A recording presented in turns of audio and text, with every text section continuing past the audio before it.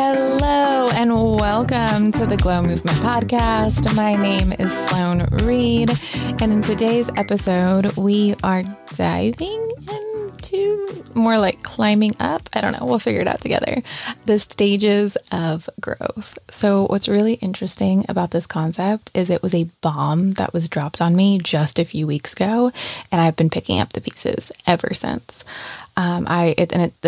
It's so ironic how I even had, this was a rapid conversation, and this was maybe a 30-second little soundbite that was dropped on me by a new contact and a new friend, and completely turned my world upside down, and I have been obsessing over this concept ever since, and so I'm really excited to share it with you. But how it all came together is y'all have heard me talk about Greg Reid on the podcast before. He's the author of 3 Feet from Gold, founder of Secret Knock, and he has pulled a few of us in on a project which is going to be his last book, supposedly. I still think he has a lot more up his sleeve, but regardless if it's his last or his close to last, I am so incredibly blessed and honored to be a part of it. And so what he's done is pull together this small cohort, if you will, to kind of go on the ride along with him. And we get to meet pretty regularly. And during our very first meeting, he proposes the question, what does personal development mean to you? How would you define personal development? And this is rapid fire. There's about 13 of us on the call at this point, and we are each as fast as we can defining personal development. And he gets to Victoria Rader, and I'm going to put all of her details as well as Greg's in the show notes. So check that out. Be sure to follow them and connect with them. But Victoria is a possibilities coach. And within 30 seconds, maybe a minute, she defines personal development in these stages. So she says we start in a stage of survival, then we move to stability, then success, and then significance. And then she was done, right? And of course, she could have elaborated more, and I'm sure she does. And eventually we will connect, and I'll get to hear her perspective on that. But just that highlight of her definition of personal development, I have been obsessing over because it has been so interesting to see how much this has impacted and shown up in my own life and my take on it. So I want to share that with y'all now. So initially, when I was on this thought spiral of this concept, I thought about my career immediately. And I was thinking about me in my early 20s, and I had just moved to Nashville. And by Nashville, I mean south of Nashville, if you want to get technical, Cool Springs, Franklin area. And I had no job, I didn't know anybody, and I was in this brand new city, way far from home. I was down in the West Texas town of El Paso is where I grew up, and I had just graduated from Texas A&M University. And I had all these opportunities, and through some interesting choices, we'll say, I ended up in Nashville. Not knowing anyone, no job prospects, completely just 22 years old, ready for the next adventure. And I was struggling. I was trying to find a job. And so I ended up working as a bartender in downtown Nashville to pay rent. And oh my goodness, let's talk about rent. I was in an 800 square foot apartment that I couldn't afford. And the only reason I even ended up in that apartment was because it was a new leasing agent who completely was misinformed on the monthly rate and what rent was, and we signed a lease, and they had to honor it because I had a contract. So they ended up putting me in a basement unit. So everyone else got to climb them up these beautiful stairs to their apartments, and I had to go downstairs. And it was this basement, in a cave, basically. Is I actually called it my cave, and it was so small, I couldn't open the dishwasher and the sink at the same time. I couldn't, the stove, they all hit each other. And keep in mind that dishwasher didn't work half the time and flooded, and everything, and the hot water heater, went out half the time, and I had to relight it. I learned a lot about home care at that time.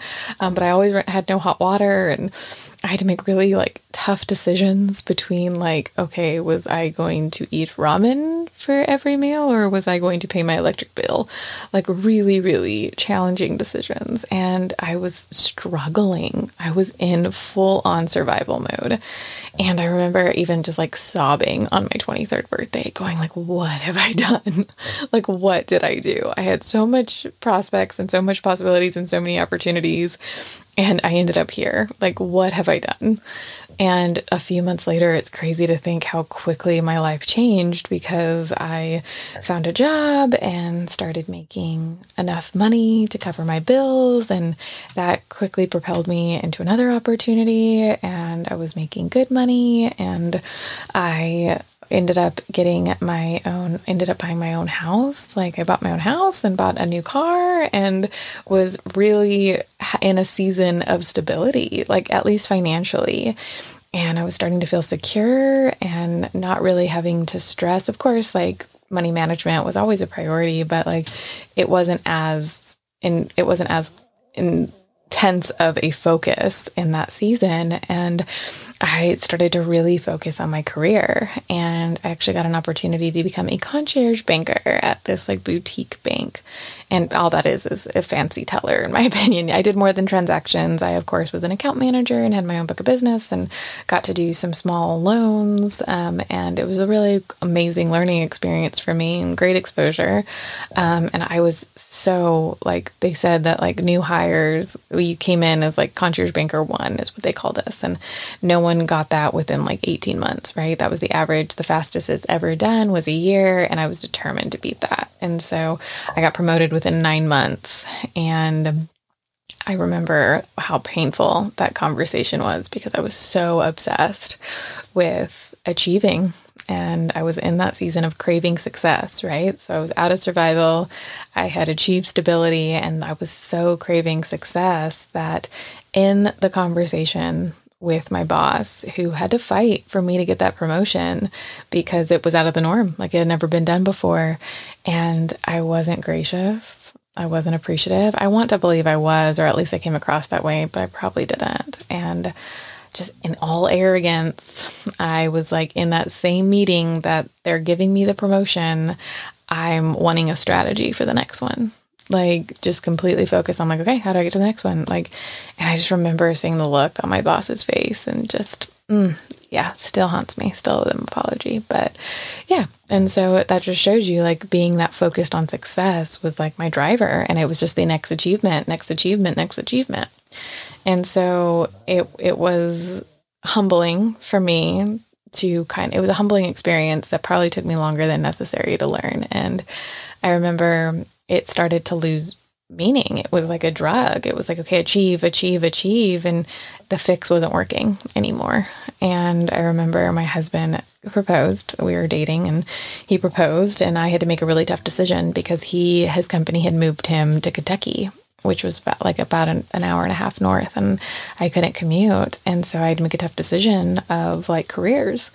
And he loved what he did. He is so invested in it. He still works for the same company. And I remember just making the difficult choice of leaving my career and starting over in a new state.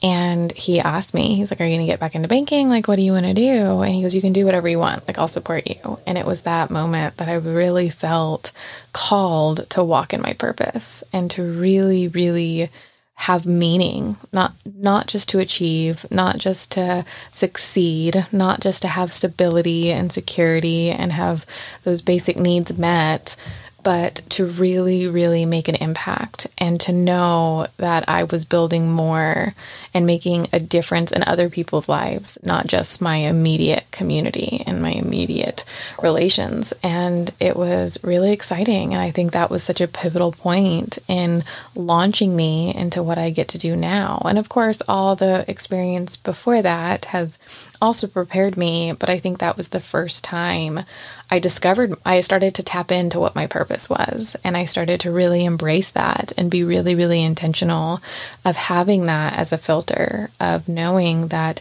I was made for more, I was meant for more, and meaningless achievements and titles were no longer going to define me. And so, yeah, it's easy to see that career growth and that growth within a career. But I think there's also that it also happens personally, and it can happen in our relationships. It can happen in other areas of our lives. And I even think about my personal growth, like in a place of survival, like we just want to fit in. I think of so many phases of different seasons in my life of when I was in pure survival. Of course, the most obvious example is like high school, right? Middle school and high school. I think I can't speak for everyone, but let me just say big survival season for me. And I remember getting to college and just really starting to know who I was and feeling confident in who I was and finding comfort in that. And then getting out of college and challenging myself to push myself to new opportunities. Like, hey, the stable thing to do is to stay in Texas where you have all these connections and all these job offers, and you should take one of those. Just kidding. I'm going to drop everything and move across the country because that makes sense, because that sounded more exciting and more thrilling, and opportunity for greater success is moving across the country where you know no one.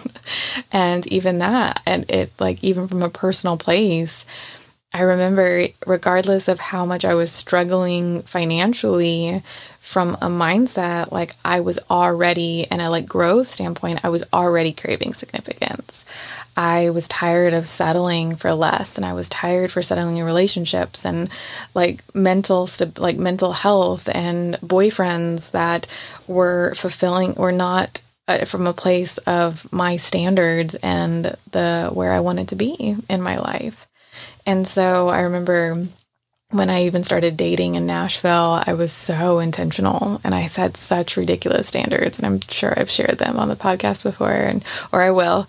And I talk about it often, about the stories of me and my husband getting together and both of us having ridiculous standards. But that was it. We didn't want to have meaningless dates. We were dating intentionally, and we wanted to be intentional with our time and who we spent it with. And even those relationships was a reflection of those stages. But the more I've thought about it and how this applies to different areas, I don't think it is an upward climb, right? I think it's seasons, and sometimes seasons repeat themselves in different areas. So even with my career since then, like I've had those different seasons of, got to pay the bills, right? We made a pivot, we made a move, we made a choice, or we're feeling stable. Like, what are we going to do to up the antes, right? Or how are we going to make a bigger impact? And I think that has happened in my relationships and my own personal growth. And it's this beautiful cycle, if you will, just like the seasons are, is this cycle. It's not about feeling shame in a season of survival. It's not about feeling proud in a season of success. It's about honoring that each season has purpose and asking the question, what am I meant to learn in this season? And allowing yourself to embrace that. I think the biggest freedom and the biggest gift I've ever given myself is to stop craving the next stage. Of course, we always want to work through the next stage. That's natural, right? Winter wants spring, spring wants summer, summer wants fall, fall wants winter, and repeat, right? We crave what's next, and we're constantly striving. That's called life. That's called motion. That's movement towards something that keeps us from feeling stagnant or stuck. But it's not about shaming the season we're in. It's about asking the question, why are we here, and what are we meant to gain, and what are we meant to learn? So I have a lot of my friends, several of my friends had some really tough news recently. Several of them have had relationship challenges. Some of them have lost their job. Some of them find their whole world flipping like health, like bad info, I don't know how to say it, like health crisis, like really, really health scares. There we go. I got there. Like it's just been a really, really heavy season and has flipped a lot of my friends' lives upside down. And I'm just have to honor each one of them for their ability to just recognize the season that they're in and realize that it is an opportunity to get to a place of significance. And I think the biggest aha moment that I've had in these last few weeks of embracing this concept is when significance is the foundation of every phase of every season, it has so much more meaning because you can apply your purpose in a season of survival. You can learn more about your purpose in a season of survival. You can build fundamental pieces and a strong foundation to your purpose in a season of stability. And you can push yourself to new levels in a season of success. So I think oftentimes we wait for the opportunity, right? When I achieve this, I'll do this. Oh, when I get that title, I'll be able to do this. When I will, right? Like when I get this, then I will this, right? It's this constant waiting game of the next season in order to serve our purpose or to walk with intention. And I think the biggest aha moment from the last few weeks as I digest this is realizing that significance isn't the final destination. It's the fuel. It's the journey along the way that gives each season purpose. And when we lead with purpose and we allow it to be our compass, we get to embrace every single opportunity and obstacle that life has for us. So regardless of what season you're in, I hope that you have focus and a compass and a guiding force of your purpose, and know that every season has value because you have value regardless what season you are. And I encourage you to be aware of it and ask the question, what am I meant to learn in this season? All right, y'all, I'm sure I've rambled for quite a while. I don't know. I had fun with this one. I'm sure I'll continue to digest it and I'll share it along the way. Maybe I can get an opportunity to talk to Victoria and gain her perspective. And of course, I'll come and share it here on the podcast. But before then, be sure to check her out. Again, her details are in the description along with Greg's and ways to connect with me. And I hope that you get to join our little community of thought leaders. I love y'all and I'll see you next week. Bye, y'all.